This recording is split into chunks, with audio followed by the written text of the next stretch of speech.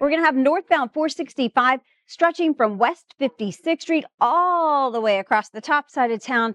It is going to be down to one lane until Monday morning, so that is going to be a big mess. Mimi Pearce, on the air for more than 3 decades, guiding Central Indiana drivers through construction zones, accidents, and what Mother Nature left on Hoosier roads and highways. Ladies and gentlemen, the captain has turned on the fasten seatbelt sign. Now Mimi is in the air. She's gone from the voice of Central Indiana traffic to flight attendant, a personal rediscovery, and a new career in her lifelong passion for flying. The story of longtime Central Indiana media personality Mimi Pearce and how perseverance has paid off. Join me for her story on this edition of the Business and Beyond podcast.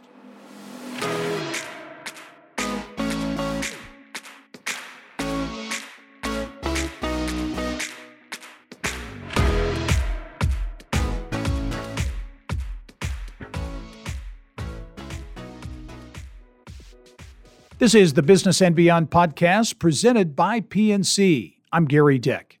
Mimi Pearce grew up on the family farm in Martinsville. She was the 1982 Morgan County Fair Queen and continues to stay involved by judging beauty pageants. Mimi graduated from Butler University and carved out a 30-year radio and TV career in Central Indiana, delivering traffic reports. Then in 2020, out of the blue and without warning, it all ended. Mimi was let go as the traffic reporter at WTHR TV and later at WFMS Radio in Indianapolis. She explored potential careers in design and real estate, but eventually wound up finding her footing flying the friendly skies. Mimi now works as a flight attendant for Republic Airways. And Mimi Pearce, it is a real treat to have you join me on the podcast. How are you? Well, I've been a fan of yours for years. So this is the first time, though, I think we've ever done an interview together. We passed in the halls in different studios, right. But now this is exactly. Nice. Exactly. Well, everyone knows Mimi Pearce, TV personality, radio personality, but now flight attendant. I think a lot of people would say flight attendant. How's it going? Wow. I think I surprised a lot of folks with this one, and I even surprised myself. Probably if you told me 20 years ago I'd be a flight attendant, I would have laughed and said, what? And so I'm enjoying it, and despite the travel chaos that's out there, you're hearing a lot about, I'm enjoying it. I love the people. I love learning about the different cultures, people that are flying to different places. So I kind of overlook all that chaos, yes, I've been involved in a few little, delays here and there sitting on a tarmac, but for the most part, I'm having a ball. So what's your schedule like? Ask me day to day. It changes. I'm just coming in from, and this is probably the longest stretch that I've been on, is I was on a 5-day. I was out for 5 days. And some of those may only be what's called a 2-leg flight. So I might fly 2 legs, a day, or I might have 4 legs to fly in a day. And they give you adequate rest time. So, I'm getting rest, and my husband's a little adjustment for him, right. Being home by himself. But so it's kind of a little sporadic right now, but I'm actually, I'm home for 4 days. So that's nice. The job, producer Teresa Ditt and I were talking about this before we started the podcast. The job of a flight attendant is very difficult. I think a lot of people look at it and say, okay, yeah, that'd be kind of fun, not a lot of stress. I think you've got to have a very difficult job on a number of levels. And you went through a lot of training, I know, to become a flight attendant. What was your training like? It was intense. And I've told people this before. It was blood, sweat, and tears. And I mean that literally. It's pretty intense. You're learning to push out doors that are 400 or 500 pounds, flying down a slide for emergency to learn emergency procedures. So that was a little interesting for me. Smashed my fingers a couple times in the safety locks. So it was about 4 weeks, and I stayed at a hotel out by the airport, and it was pretty intense. So yeah. I really do feel like, I'm working harder than I ever did before, but I don't know. It's just, there's just something about it that I'm enjoying it. You mentioned the chaos, and we hear a lot of stories, and I don't know if it's pandemic related or whatever the case might be, but people losing their tempers and all that. Do you see that much? Do you have to deal with some of those frustrations that travelers are feeling because of some of the delays and other things? I think that there are those cases that they just get blown. I mean, because of course we can video everything. I would say the majority of my passengers have been warm, welcoming. I fly a lot. I'm finding there's flight attendant A and B, and seniority usually picks if they want to be flight attendant A or B. But lately I've flown a lot of flight attendant A, which is taking care of first class passengers. So you get folks from all walks of life. I would say the majority of people are very kind. You have a few little people that get a little frustrated. So a little overheated. We had a plane that the air wasn't working quite right. And that turned into a little bit of, but for the most part, you just try to make them feel the most comfortable they can. Now, you were forced to reinvent yourself a few years ago, and that's how you ended up as a flight attendant. Yeah. And so many people, you were such a fixture on television and radio for so many years, 20 years, I think, at THR Channel 13, WTHR here in Indianapolis, doing the traffic, and had become, again, a fixture, kind of the part of so many families in central Indiana, part of their daily routine. Similarly on WFMS after 30 years. And you were let go at Channel 13. And this was right as the pandemic was beginning, right? Right. And a lot of folks thought it was because of the pandemic, but actually it happened a couple of weeks before we really kicked into the pandemic. And I'll be honest with you, I was blindsided. I was heartbroken. I was told by management that the company was going in a new direction, and it didn't include me. So that, and I will say it was hard those 2 years that, I was just trying to reinvent myself. There were days that were, pretty down, but I have such a support group, and the people, I guess I just didn't realize how many followers that I had out there until this happened. And I mean, they were just reaching out left and right through email, so there were a lot of days that helped me get through kind of those down times. Yeah. And other people, especially in this industry, it certainly happens, but that doesn't take the shock value away from that. So this was something that just totally came out of left field. Yeah. I was not expecting it at all. And I'll be honest with you, that morning that I got called up, I was actually still on the radio and still trying to do television. So that was a little challenging. And as many people know, my husband is on the radio side of it. And so that day was just, I was more in shock than anything. It didn't even hit me, at that point. And so I remember driving up to the radio station, leaving the building and driving to the radio station and just walking into the JDK show and said, here I am, guys. I don't know where I go from here. So, and then the pandemic hit. I was put on a 90-day furlough at WFMS. And so I'm all anticipating, it's going to be okay because, I may have lost television, but I still have that, I get to be in the media. I still get to do what I love doing. So I went on a 90-day furlough. And then the Friday before I was scheduled to go back on Monday, I learned that due to COVID budget cuts, I was being let go from. Oh, boy. WFMS. Wow. So. How did you, and you mentioned your husband, Jim Denny, part of the Jim, Deb, and Kevin show, legendary award-winning show at WFMS. And Jim has been, again, like you, a fixture for so many years on the radio. How did you get through that? I mean, it had to be tough. Obviously. It's one of those things that, we were in a tough position because we were husband and wife that worked for the same company. And that's never easy. And so, we kind of had to try to divide it, and try to separate, the business end to it, the personal end of it. And, he was devastated. I'd been part of his show for, 30 some years as well. And so there were some tears, I'm not going to lie. And then I actually sought out some counseling that really helped me during, that time. I reached out to folks in the business that have been through it, because it is unusual that show, as far as Jim, Deb, and Kevin and I, it is unusual in the media that show has stayed together so long. You just, in this type of business, as you know, Gary, people move around a lot. And so and it's all I knew, so for all those times. So, but I would say my family, my husband, my son, Corbin, I mean, my mom, I don't know what I would have done without them. So, And you met Jim, right? At WFMS? Right. We met, doing radio together. Yeah. Wow. Yeah. So you get through that difficult initial shock and then began thinking about, hey, what's my next move? What's my next chapter? What was that like? How did you assess what you thought you might want to do? Well, there were a few things I tried out. Well, I created my own website, mimipearcedesigns.com, because people had always said, I have a knack for decorating food for travel. And I've shared that over the years just through Facebook, social media.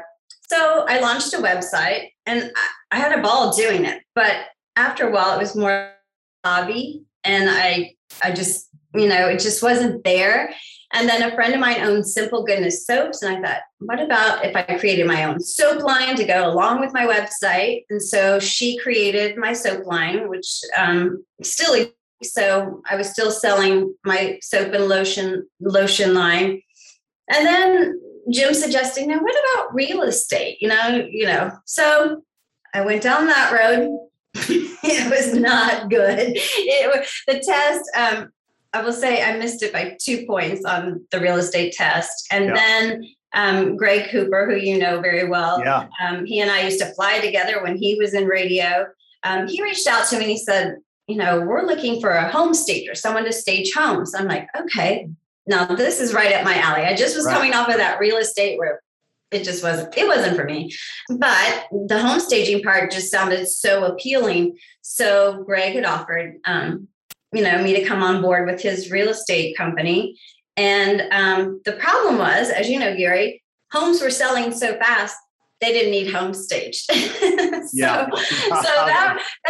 there was just a little another bump in the roadway. But so that kind of, waned a little bit. And then Jim said, one day he goes, what about a flight attendant here locally? We have Republic Airways. And I said, what? I was just like, I laughed at him. I was like, what? And then I stepped back from it maybe a month, and my dad was a pilot. I used to love flying with him. He just got his own private plane. And so he wasn't a commercial pilot. So, and I used to fly traffic twice a day, for WFMS. I would do morning and afternoon rush hours in an airplane. I'm like, you know what, maybe I love people. I love to fly. I love to travel. So maybe this is an option for me. And so we sat down and talked about it, and here I am. Yeah. And you do, it sounds like you genuinely like it. It's a fit.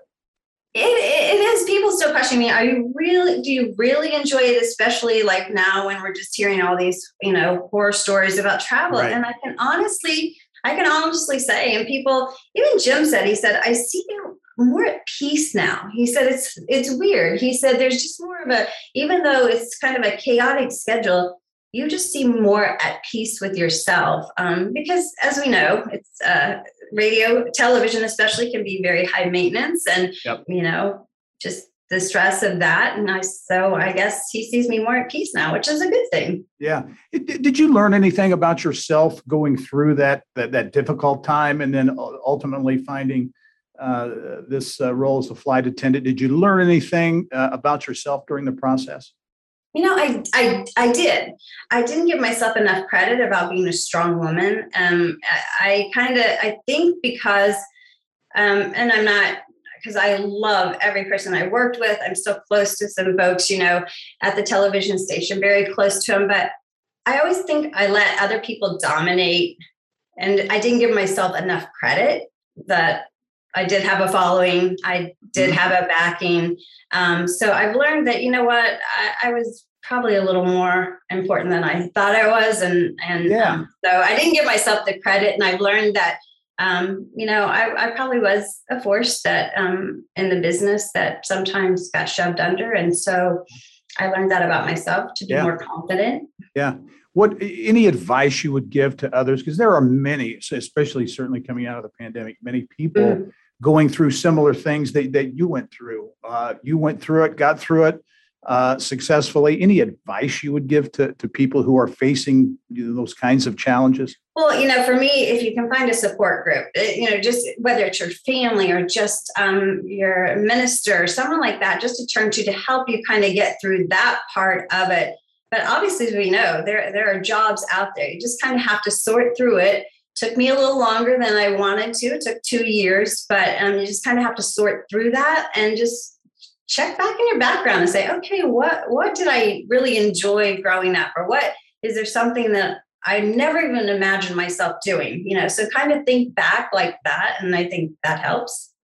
Hey, you mentioned you used to fly doing traffic. The traffic business has changed a ton, right? Do they even do that? They don't even do that anymore. Well, here's like on the side of radio, my husband's partners, Deb and Kevin, they now step up and they do the traffic reporting in the morning. Because of all of the different ways that you can get traffic. Now, here's my take on it. I still think that people enjoy a personal side to it, because not always is it going to tell you all the details of what's going on up ahead when you're sitting in traffic. So I still think that little personal side is missing. And now as I travel to other cities and I'm in hotels more, I still see a lot of other cities still having traffic, up in Chicago. Really? I was just there last week and just kind of floating around and watching and critiquing. Yeah, of course. You kind of still do that. But and down in Florida, we're in Florida a lot. I noticed they're still doing it. But here locally, at Channel 13, they're using other people within that do the traffic for them now. Well, I think it's good to have that connection and also someone local. Because I know some of the stations, at least they used to do these, services where they would mispronounce streets and roads. And drives me nuts. It drives me nuts. Kind of loses the credibility there very quickly. Yeah. In fact, I think I was watching someone local the other day, and I don't remember which it was. It was maybe Shade Land, and and I was like, no, just I still get a little about that sometimes when I hear people pronounce it wrong. That's good. Hey, much more with Mimi Pearce coming up when we return. Growing up in Martinsville, Mimi Pearce, the Fair Queen, and much more when the Business and Beyond podcast returns.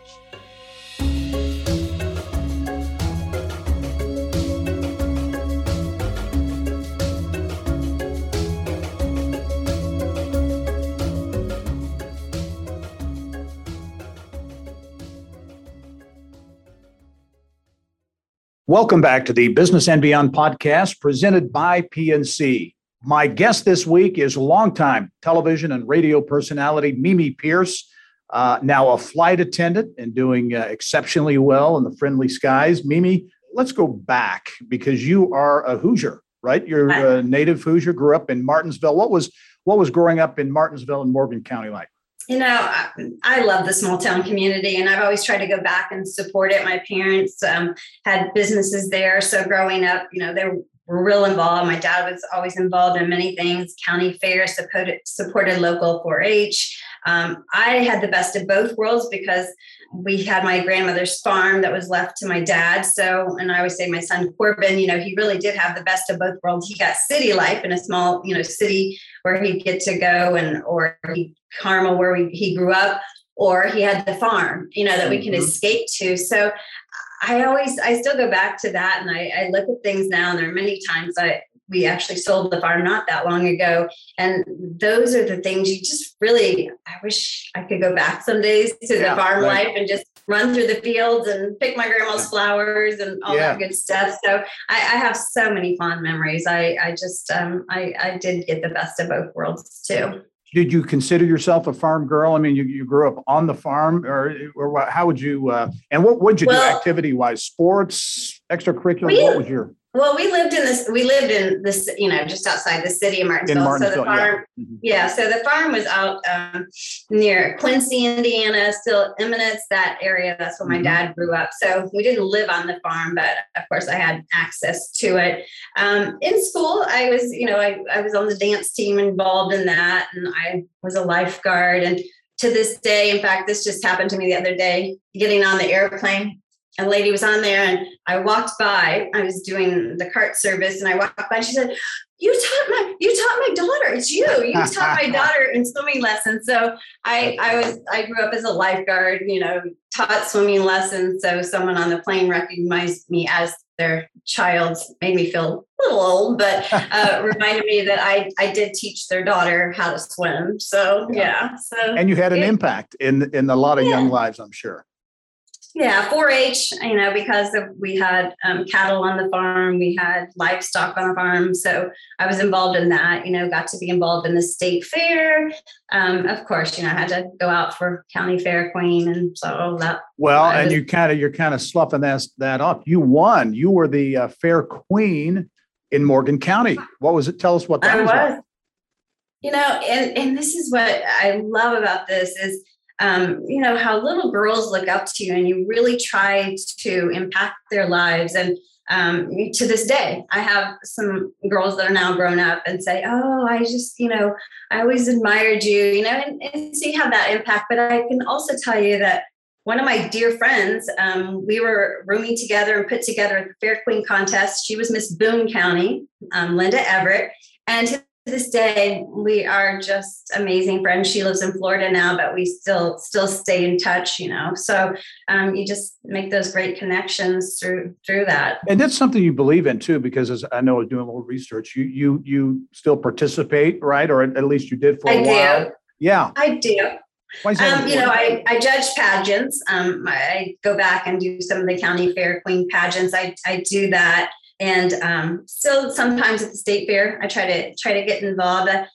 Sherry Daniels is a friend of mine, and she is, so passionate about the state fair. In fact, she's like, what can I get you to do to help? Maybe she's on the commission of the board or whatever. And so she's always trying to reel me in to help her do something. Do you think for whatever reason, whether it's political correctness or whatever the case might be, but pageants and the value that pageants have from scholarship to the way young women carry themselves, all those types of things. You think some of that has been lost over the years, the importance and what those kinds of activities bring to the table from a value standpoint? Well, I think we went through a phase. I think just with everything that's out there these days, I think it's kind of come full circle, because I would say maybe 10 years ago, it was all about, bathing suits and how you looked and, what activities, were popular. And I will honestly say that I judged Queen Contest a couple of years ago. And, this girl wasn't knockout, gorgeous like you would anticipate, but by golly, the personality. And so I think we're kind of coming back to that, which is, in my opinion, is wonderful that we're kind of getting back to that. Yeah, it's neat. Okay, so grew up in Martinsville and headed off to Butler University, right? Why Butler? Did you think about other places, or was it you always want to be a Butler? I didn't, because through high school, my speech teacher had always told me, and it's weird, when I was a little girl, I like to watch the news instead of cartoons. I don't know why. Jane Pauley, I just, I loved her while other kids were, watching Fred Flintstone. I was watching Jane Pauley. So I always had this interest in news. And so my speech teacher, Mrs. Trueblood, she encouraged me that Butler had a great journalism, radio, television program. And so I was sold. I didn't even look anywhere else. We called it college tryouts. And I went to Butler. And I remember Dean Neer, he had to interview me. And he just wasn't quite so sure that I had what it took to come to Butler. And so I will tell you this, a few years later, it's not been that long ago, I spoke at an event at Butler. and he was sitting in the front row. And I almost wanted to go, nah. I guess I did okay. Right, he was a little nervous about letting me into Butler. But I like I said, I came out okay. You got there. You mentioned, I think you said Mrs. Trueblood. Did you have teachers or mentors growing up that were especially important, other than your family? Anyone that was important to you? Probably Jan Trueblood, and she lives up in Chicago now. And then Mrs. Johnson, who was a big IU. Oh my gosh, she lived in Bloomington, and so I was on the journalism. I was the editor of our school paper, and then Jan Trueblood. Back then, you competed in speech meets, and so there was a broadcasting category, and so she just really, really pushed me. So yeah, to this day, I probably credit both of those women for being strong women that guided me in the right direction. So it sounds like then you had your eye on, you wanted to be in TV and or radio all along. So as you went to Butler and studied there, that was your goal to get into the business. How did things transpire after graduation? Well, I'm one of the lucky ones, and this is just so unusual that this happened. That and you probably, Scott Hoke was a dear friend of mine. He's been in the area, been in the business, and I know you probably talked to him before. You maybe worked with him before. And so he and I were just great buddies at Butler. And so he said, at that time, he was working part-time at WFMS radio. And he said, they're hiring a part-time traffic reporter. And I said, oh, Scott, I don't know. And he said, just try it. Just try it.